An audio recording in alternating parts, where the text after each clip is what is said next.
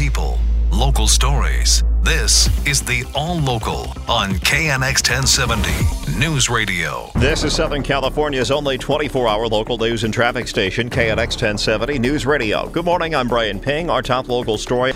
It's unclear when and where he was infected, but the mayor of Los Angeles has contracted COVID. He's fully vaccinated, but Mayor Eric Garcetti's office confirms that his latest COVID test has come back positive. Garcetti currently out of the country in Glasgow, Scotland, at the UN Climate Change Conference. The mayor's office says that a COVID test Tuesday morning was negative. It's very possible he has already spread it to other world leaders. The vaccine is not to keep you from getting it. It's to keep you from dying from it. Dr. Angelique Campen, speaking with KNX with Providence St. Joseph Hospital in Burbank. Garcetti said to be isolating in his hotel room and not feeling ill necessarily. Here in Los Angeles, Mayor Garcetti was at a large public event. It was outdoors. It was 1 week ago today. I covered it. He unveiled LA's basic income program. He was around several people in close proximity, all unmasked, an event outdoors, and a week ago. Craig Figner, KNX 1070 News Radio. Keep it tuned here to KNX. About an hour from now at 12:10, we will be speaking with Mayor Garcetti live from Scotland. Kids between the ages of 5 and 11 are now eligible for COVID vaccinations, including nearly 1 million children in Los Angeles County. Authorities have signed off on it, but the ink is barely dry, and yet the vaccine's ready to go. LA County already received a batch of it for children in the 5 to 11 age group, and they'll start administering the Pfizer vaccine today. Here outside Open Charter School in Westchester, parents tell me they're ready. Well, I had my vaccine, so I'm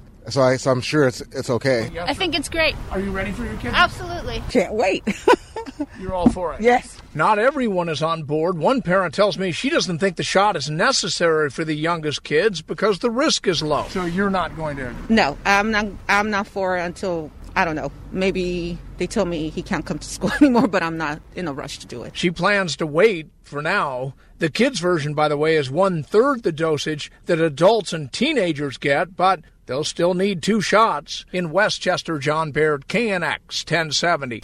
Saying parents need more certainty about the future, a group of doctors and medical experts at UC San Francisco is pressing for a timeline on when younger kids can stop wearing masks. One mother tells CBS San Francisco she thinks change is needed soon. Parents want to know when this is going to end. It's really not fair. I have a 3-year-old, and the bulk of his life, this child has been masked, and I'm not okay with it anymore. But another parent disagrees. I don't think that the masks really hurt, and kids have adapted to them. I mean, they're probably more adaptable to it than we are. The UCSF panel says state health officials need to provide clear metrics for when kids in the younger age groups can ditch face coverings. SoCal Edison customers could soon notice their electricity bills are higher than usual. They'll be charged a lot more for power from 4 p.m. to 9 p.m. on weekdays. Ron Gales with the utility tells KNX the purpose of time of use rates is to push people to use major appliances earlier in the day when a lot of renewable energy like solar power is flooding the grid. It starts to decline, and the California Independent System Operator has to compensate for that decline in renewable energy by ramping up more traditional sources. Gale says those sources are dirtier and a bit more expensive. He says customers will automatically be enrolled in time-of-use plans but can opt out. The Utility Reform Network says it tried to fight this change because it says it'll lead to higher bills. The suspect in that armed barricade at a Costa Mesa home is now in custody after a 10-hour standoff. A woman reported being assaulted just after midnight today. She was able to get out of the home, but the couple's 2 children were inside with the suspect when officers arrived. Police say the man had a gun and was threatening officers. Nearby homes had to be evacuated, and traffic was diverted from the area. The children were recovered safe and sound. Business owners on Melrose in the popular Fairfax shopping district have been calling for changes after a series of high-profile crimes over the summer. This man owns a clothing store in the area. You had the guy outside a Shoe Palace that was shot.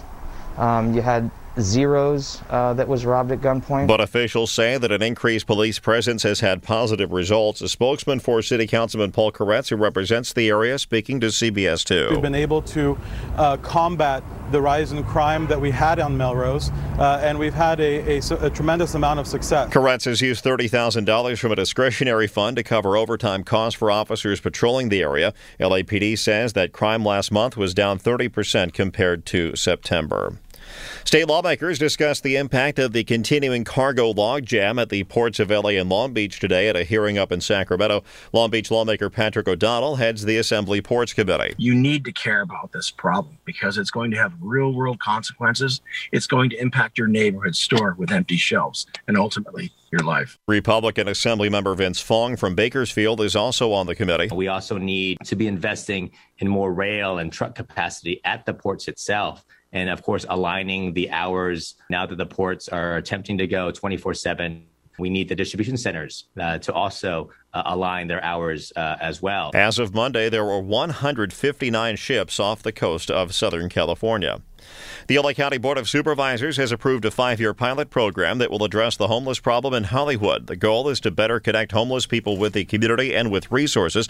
Supervisor Sheila Kuehl recommended the program. She sees it as a way to test an innovative and comprehensive approach to serving those with mental illness. The people of Hollywood have been coming together to talk about a real unified solution to getting their neighbors off the street.